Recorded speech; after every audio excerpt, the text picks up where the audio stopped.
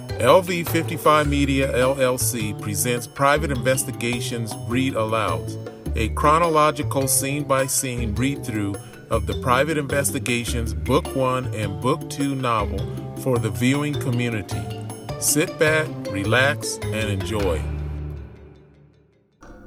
Now, Sam, I know what you're thinking, Donna insists, now somewhat backpedaling. Don't be upset with Sandra. Did I say something wrong? A confused Sandra asked, anxiously looking back and forth between Sam and Donna. How about a cup of tea, Sam? Donna asked, attempting to calm Sam while whom she sees is nearing his wits' end. Donna, I don't want any coffee or tea or anything to drink right now, he insists, using a stern tone. Sandra, feeling the tension in the office rising again, speaks up. I'm sorry if I caused you any problems, Mr. Aquino. Donna, I better leave. As Sandra starts to stand up, Donna quickly places her hand on Sandra's forearm, causing her to sit back down. No, it's okay, Sandra, Donna insists. We're here to help you. I don't want to cause any problems, Sandra replies, before stating one last emotional appeal. I just want Lisa back home with me. Donna takes a deep breath. We understand. It's just that we've had some issues with Alliance since they opened, Donna explains. Sandra quickly reaches down, grasps her purse, and places it in her lap. Sam, how much do you charge for your services? She inquires, in hopes of quickly hiring a private investigator and leaving. I usually charge $150 per hour, he answers, causing Sandra's eyes to open wide. Ooh, I didn't know it was that expensive, she exclaims. Donna notices her friend looking somewhat uncomfortable and intercedes.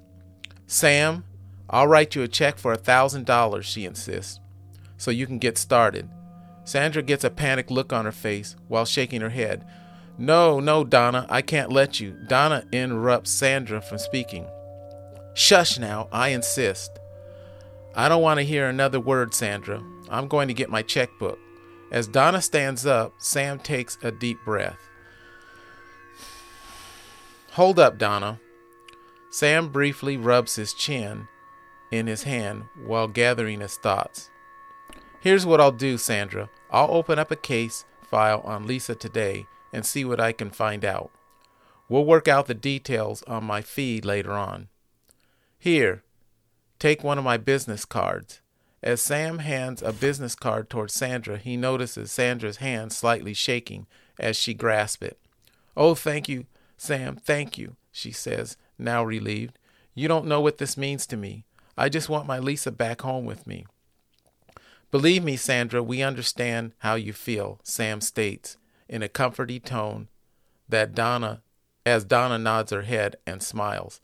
See, girl, I told you Sam would help you, Donna confidently says. As Sandra stands up, it prompts both Sam and Donna to stand. As Sam comes from behind his desk, Sandra extends her hand out to shake Sam's hand, but this time Sam extends his arms out and gives Sandra a prolonged hug. As they both take a step back from each other, Sam smiles. It's going to be all right, Sandra, he assures her. Try not to worry, okay? As Donna looks towards Sandra, she notices her friend's eyes tearing and a tear rolling down her cheek, so she quickly grabs a tissue. Here, girl, let me wipe those tears away. As Donna wipes the tears from Sandra's face, both women slightly chuckle. Sam walks back around his desk before looking towards Sandra again. Sandra, I need to ask you a question. Yes? How long have you been with Alliance? He asked. I think about 6 or 7 months now. Why? I highly recommend that you cancel your contract with the Alliance immediately. Oh, I will, she confidently says. In fact, as soon as I leave here, I'm heading right over there. Sandra, this is real important. Did you already fill out a police report? I did, but I was in such a hurry today I forgot to bring it with me. I can fax you a copy if you need one, she offers, causing Sam to wave her offer off while shaking his head. That's okay. You have enough on your plate right now. As long as it's on file, I'll be able to obtain a copy, so don't worry. Well, I guess that's about it, Donna says, speaking with confidence. Don't worry, Sandra. Sam's the best out there. He'll find Lisa. As Sandra starts to exit Sam's office, she stops when Sam begins speaking. Sandra, by any chance, do you happen to have a photo of Lisa with you that I can keep for a while? Sandra's eyes open wide. Now that I do have, she confidently states. Donna, thanks for reminding me to bring it.